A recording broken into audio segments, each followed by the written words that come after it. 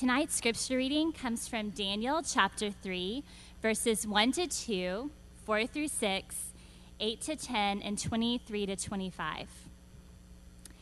King Nebuchadnezzar made an image of gold, whose height was 60 cubits, and its breadth 6 cubits.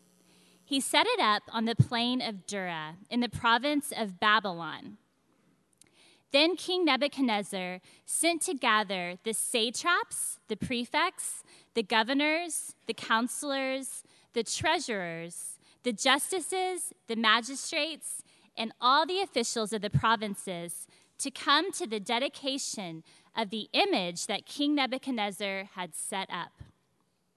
And the herald proclaimed aloud, "You are commanded, O peoples, nations, and languages, that when you hear the sound of the horn, pipe, lyre, trigon, harp, bagpipe, and every kind of music, you are to fall down and worship the golden image that King Nebuchadnezzar has set up. And whoever does not fall down and worship shall immediately be cast into a burning fiery furnace." Therefore, at that time, certain Chaldeans came forward and maliciously accused the Jews. They declared to King Nebuchadnezzar, "O king, live forever.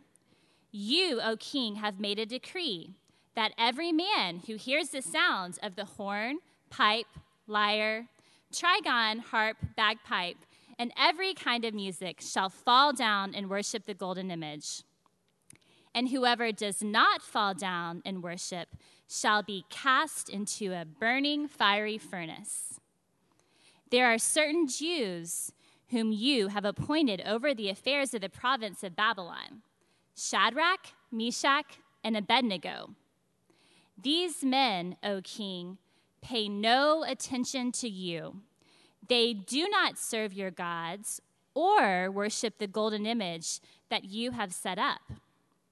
Then Nebuchadnezzar, in a furious rage, commanded that Shadrach, Meshach, and Abednego be brought. So they brought these men before the king. Nebuchadnezzar answered and said to them, "Is it true, O Shadrach, Meshach, and Abednego, that you do not serve my gods or worship the golden image that I set up? Now, if you are ready, when you hear the sound of the horn, pipe, lyre, trigon, harp, bagpipe, and every kind of music, to fall down and worship the image that I have made, well and good. But if you do not worship, you shall immediately be cast into a burning fiery furnace. And who is the God who will deliver you out of my hands?" Shadrach, Meshach, and Abednego answered and said to the king, "O Nebuchadnezzar, we have no need to answer you in this matter. If this be so, our God, whom we serve, is able to deliver us from the burning fiery furnace, and he will deliver us out of your hand, O king. But if not, be it known to you, O king, that we will not serve your gods or worship the golden image that you have set up." Then Nebuchadnezzar was filled with fury, and the expression of his face was changed against Shadrach, Meshach, and Abednego. He ordered the furnace heated 7 times more than it was usually heated. And these 3 men, Shadrach, Meshach, and Abednego, fell, bound into the burning fiery furnace. Then King Nebuchadnezzar was astonished and rose up in haste. He declared to his counselors, "Did we not cast 3 men bound into the fire?" They answered and said to the king, "True, O king." He answered and said, "But I see 4 men unbound walking in the midst of the fire, and they are not hurt. And the appearance of the 4th is like a son of the gods." This is the word of the Lord. Join me as we pray. Jesus, we come now to you with open hearts, and we ask that you would feed us with yourself. the bread of life, that our hearts may be strengthened and encouraged as we think about what it means to live for you in a way that reflects you for your glory and for our good. And so now speak to us, we ask, in Christ's name. Amen.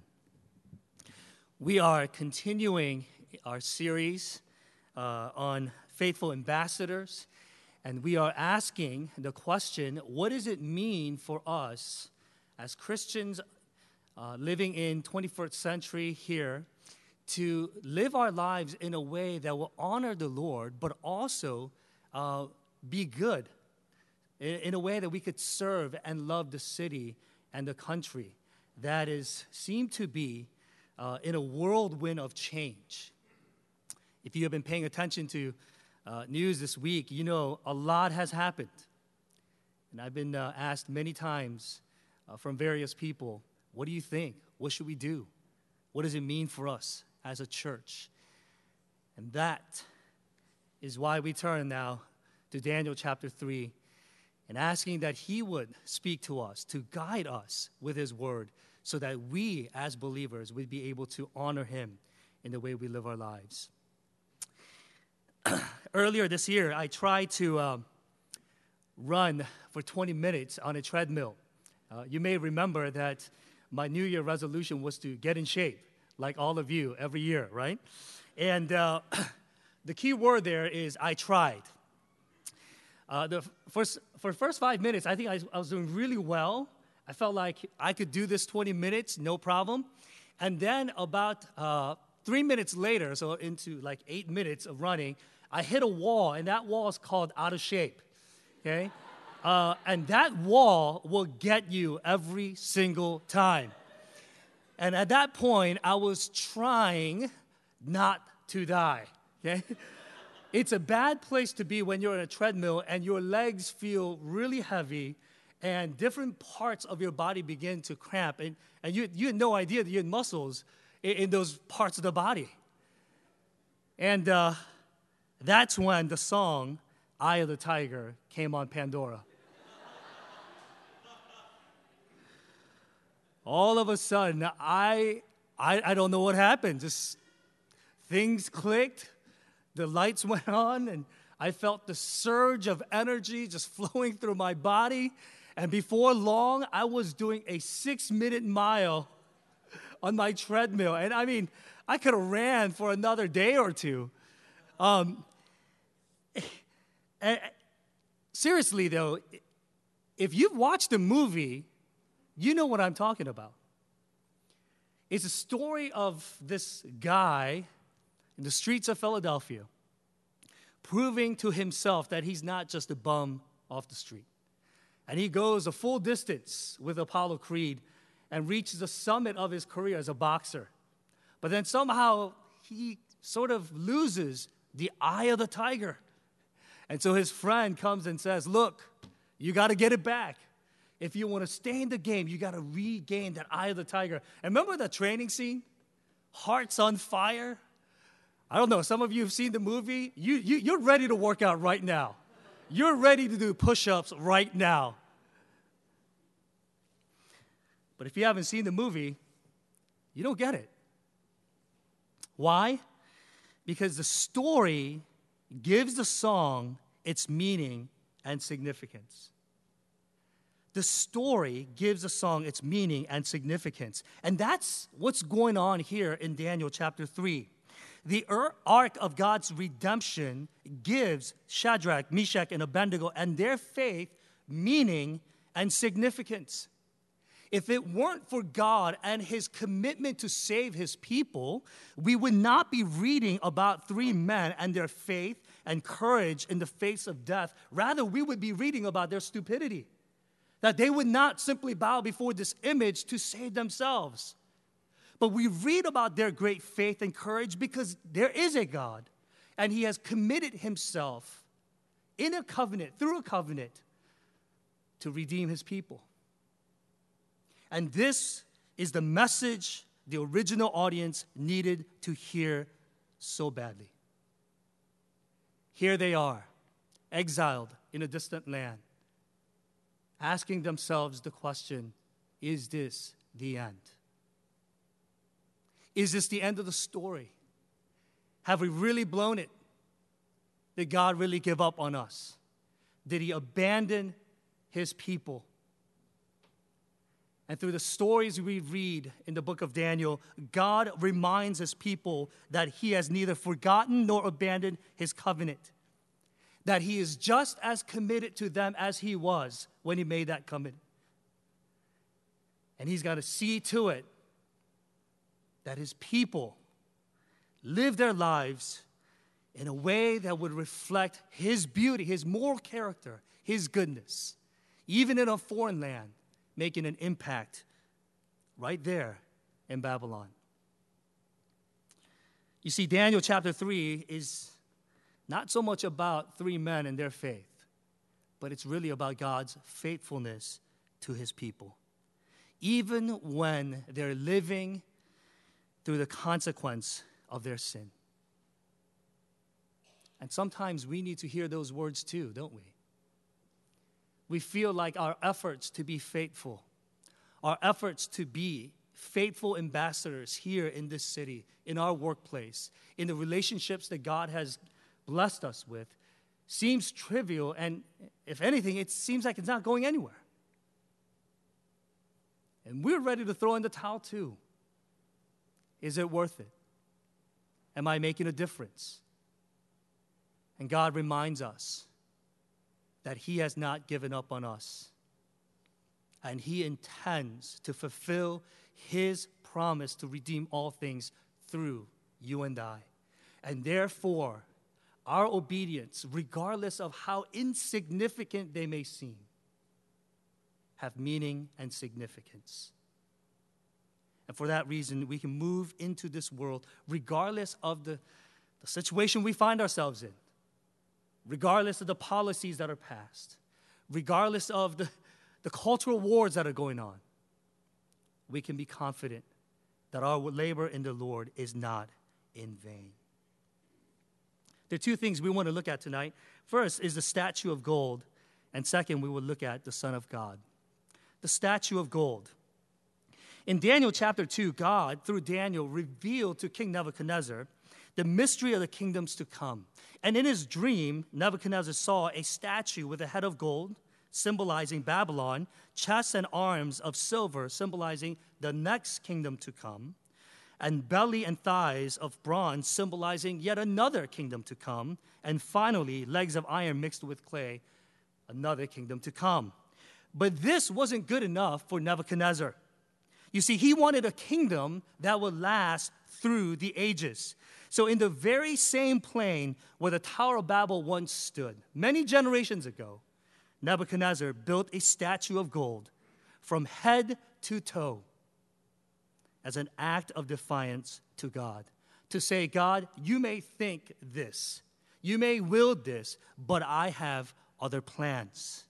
You see, according to Genesis chapter 11, the Tower of Babel served two main functions. First, it was to build a lasting legacy. People came together in the plain of Shinar and said, look, let's build this city with this tower reaching to the heavens so that we may make a name for ourselves. Now, there is nothing wrong with wanting to make a name for ourselves, to be a part of something greater than ourselves. In fact, God urges us and he calls us to be a part of a kingdom that goes beyond just 80 years, maybe if we're lucky. And he says, this is what the Bible says when it says he put eternity in our hearts. There's a longing in our hearts to be a part of, to contribute to something bigger than me, bigger than you. But this is not that kind of legacy. How do we know that? Location is important. You see, when you read through Genesis in the first 11 chapters, you realize that as people moved eastward, it meant they were going further and further away from the presence of God. Adam and Eve, after they sinned, they were exiled toward east, away from the garden. And Cain, after he murdered his brother, was moved on to a city east of Eden. And here in Genesis chapter 11, we find people gathered in a city that is far from the presence of God. And they're trying to redefine themselves and to make a name for themselves apart from God. The second function the Tower of Babel served was to bring people under one unifying symbol. And again, what's wrong with that? It's not that bad. Bringing people together for a common cause, we do that all the time. Be it our sports teams, right? Our political views, our doctrine, our interests, we do this all the time.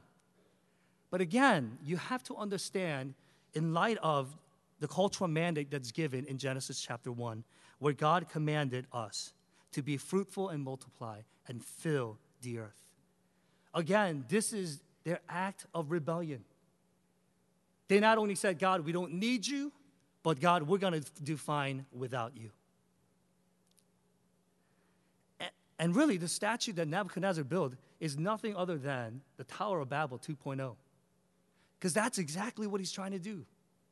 He's saying, I'm going to build a lasting legacy for myself by gathering my people under one banner, this statue, and we're going to be a kingdom that will last.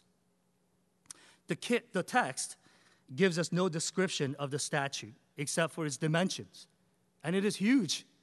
It's not one of those little things that you get when you win a soccer championship, right? Little League championship playing soccer. No, this thing was huge.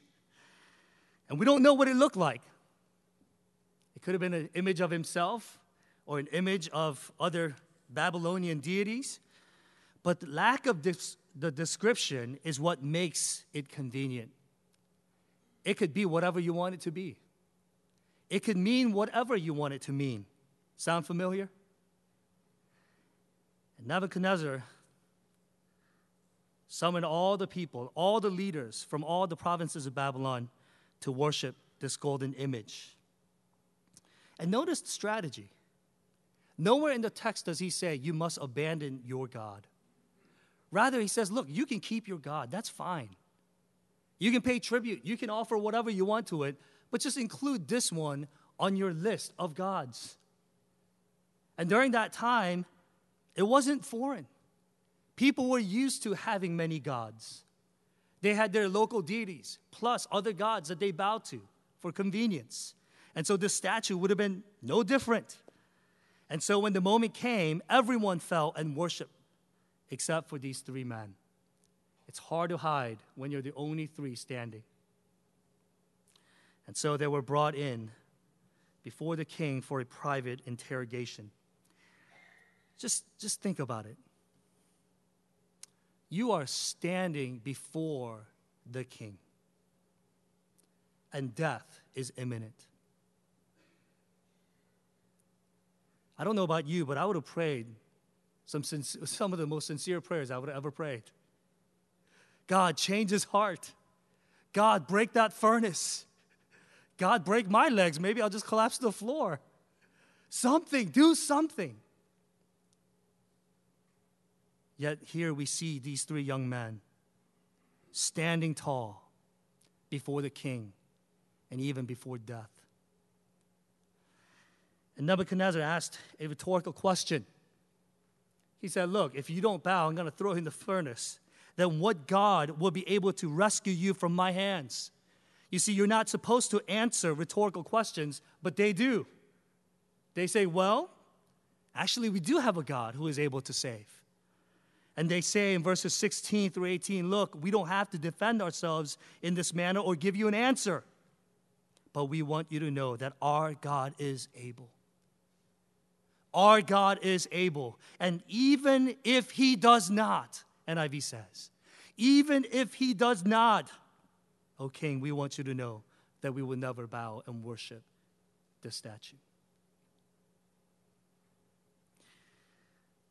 These three young men took a stand for their faith. They didn't go around looking for trouble. They didn't go around looking to debate people about theology, which God is right. No. But they didn't shy away from it either. when the moment came, they stood because they believed that God is able. Let me ask you, church, do you believe that God is able? We sign off on that. We check that box on the list of things we believe in. But does your life reflect that? Jesus, in his own words, said, do not fear the one who is able to destroy the body, but fear the one who is able to destroy both body and soul. See what that's what faith does. Faith gives us courage to stand before rulers and kings of this world and say, this is why I will stand, because God is able. He is able to save. He may or may not, but he certainly is able. Much like Martin Luther, when he stood before the Diet of Worms, the church authorities and even the emperor asked him to recant his belief in the doctrine of justification by faith alone. And we don't know what all went through his mind and his heart, but he must have went back to Daniel chapter 3. The moment when these three young men stood before the leaders of his time. And Luther came back and said, unless I am convinced by Scripture and plain reason, my conscience is captive to the Word of God. How about you? What captivates your mind and your heart?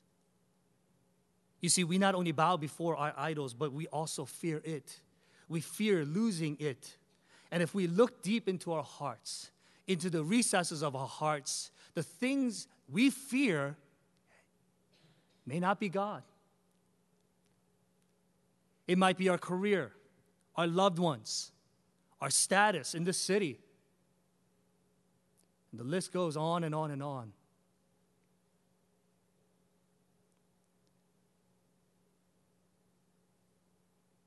When we look at our world today, things have changed, but not a whole lot. The public sphere has developed an allergic reaction to Christianity, and is always trying to sanitize any resemblance of Christianity away. Tells us to keep it quiet, keep it private. You can do what you want in your home, in your church, but don't bring that to the public sphere. Many of you know I'm an avid basketball fan, and recently when Stephen Curry won the MVP, before he gave his acceptance speech, he was told by ESPN not to mention Jesus. So you know what he does? He starts his speech by saying, I want to thank my Lord and Savior, Jesus Christ.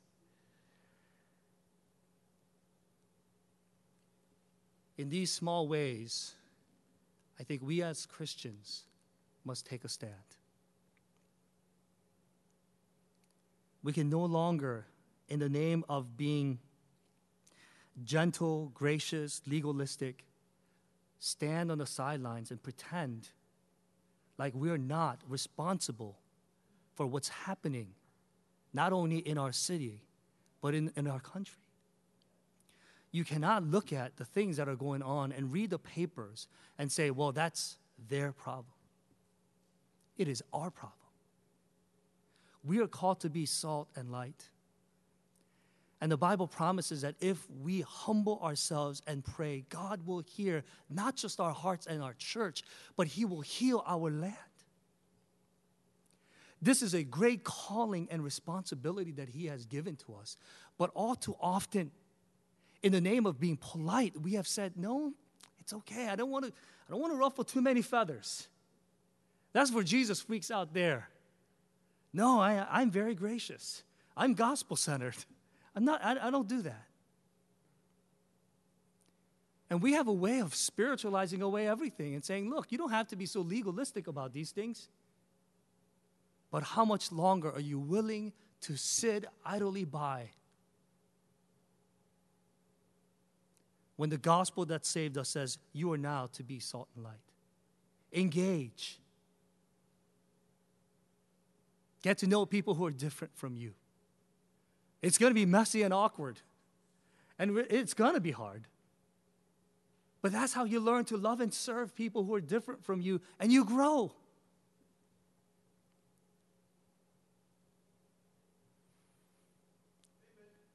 And you know, things may get worse.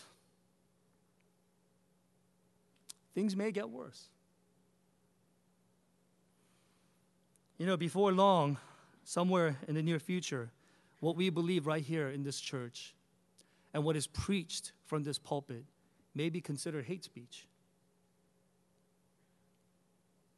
Already in these progressive countries, people are being fined, losing their jobs, their businesses, even their children because of their faith.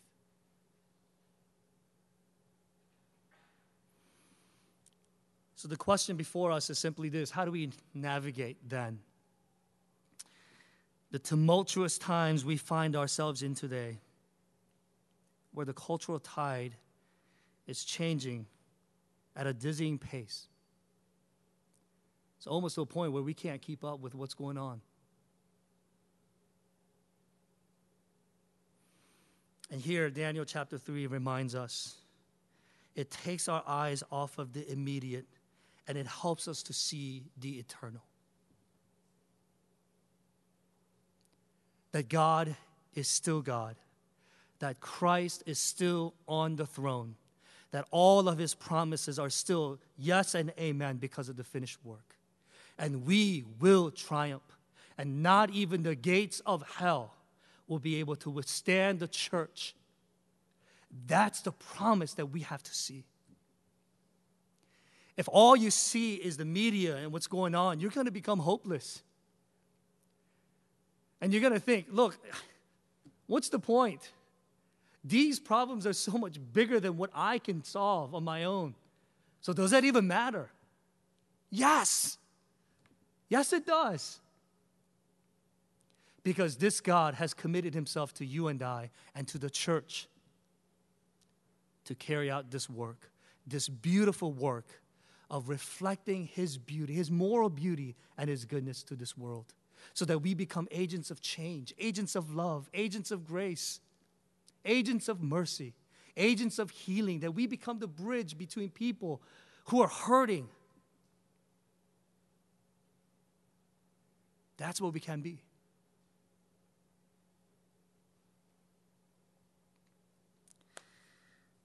And how do we do that practically? We stand for Jesus. And what does it mean to stand for Jesus? It means that we stand for what is good. We stand for what is lovely. We stand for what is beautiful. We become the voice for the voiceless. We become those who stand for the weak and the oppressed. We rejoice with those who rejoice. And we weep with those who weep. That's what it means to stand for Jesus. And every day is filled with opportunities to apply this in our life. And I pray that you would seize every moment to bring the gospel into that situation, into that relationship, so that this world may see Christ through you. And we're not motivated by guilt or shame, but we do so out of gratitude, knowing that God, he is with us, he is for us, and he has paid the price of our imperfect faith. Because it's a messy process, isn't it? We're going to mess up. We're going to drop the ball. And it's not always going to be perfect. But it's okay. We press ahead. Daily, we try to be faithful as we look to him and to his promise. Secondly, real quickly, the Son of God. The text says Nebuchadnezzar, filled with fury, had these three men bound and thrown into the furnace. And here in verse 24, it's funny. Nebuchadnezzar, I don't know how well he did in calculus, but he says, look, I thought we threw in three men, but I count 1, 2, 3, 4. Wait a minute, what's going on here? And the fourth one, he looks like the son of the gods. Now, we don't know what he looked like. Maybe he was gigantic, bright, glorious. I don't know. But something about him was so glorious, so majestic, that this king would say, this one looks like the son of the gods. Now, who is this son of the gods? Well, he is the pre-incarnate Jesus. You see, in the Old Testament, Jesus makes cameo appearances here and there. And we see a good example of that in Exodus chapter 3, where the angel of the Lord appeared before Moses in the flame. And from that very flame, it says, the voice of the Lord spoke to Moses. So who is it? Is it the angel or is it the Lord? And the answer is yes. It's Christ himself. And notice, Jesus did not save them from the furnace. Rather, he saved them in the furnace. Again, I wonder how many of us would have prayed, Lord, save me from that furnace. I know I would have. Lord, break that furnace. Save me. Why? Is it because my God is not able to save in the fire? He's able to save me from the furnace. Maybe he can break it, but once I'm in, I'm done. Is my God not big enough to save me from the worst nightmare? And Jesus says, I am. He's done it before. He refers to the Exodus story as deliverance from the furnace of Egypt. And he does it once again here in Babylon as he delivers these three young men. And this is just an example of what God is doing for his people in Babylon in exile. God, who has committed himself, will deliver his people. And if you read through the account, it's not like they were struggling in Babylon. They actually flourished. Many people, like these three young men and Daniel, they've prospered. They rose in ranks. And they made an impact in that community, in that city. And they were used mightily for the kingdom of God. And even the Babylonians, they came to know, as we will see even from Nebuchadnezzar himself, he comes to faith and he comes to know this one true God. And years later, Jesus would enter the furnace yet again for the last time. And there on the cross, he died without friends, all by himself, to deliver his people from the furnace of God's wrath. You see, Jesus is no stranger to our pain and suffering. And some of you today may be going through what you would consider a furnace of disappointment, of ongoing pain, struggle, hardship, broken dreams and relationships. And you wonder if God knows, if God cares. And Daniel 3 tells us he does. He knows and he cares and he is with you. Let me tie this all together as we wrap up. How do we live in a world that seems to be changing so fast? A world that seems somewhat hopeless and bleak. A world that seems to be growing in its hostility and brokenness. How do we live our lives here? Simply with this. Shadrach, Meshach, and Abednego, they stood for God based on even if not faith. Even if not. And there's a tone of uncertainty there, isn't it? Even if not. God can, but he may not. But you and I, on this side of the cross, we have a great advantage. How do we live in this world? We live because he has faith. we look back at the cross and we see the finished work of Christ, that he has begun the work of salvation, and he put down not 50% of the deposit, but he put 100% of the deposit, and he said he's going to come back and he's going to finish this work. And for that very reason, we can move into this world knowing that our seemingly petty obedience does not go to waste, but it goes to glorify him and for the good of this city. Let's pray together.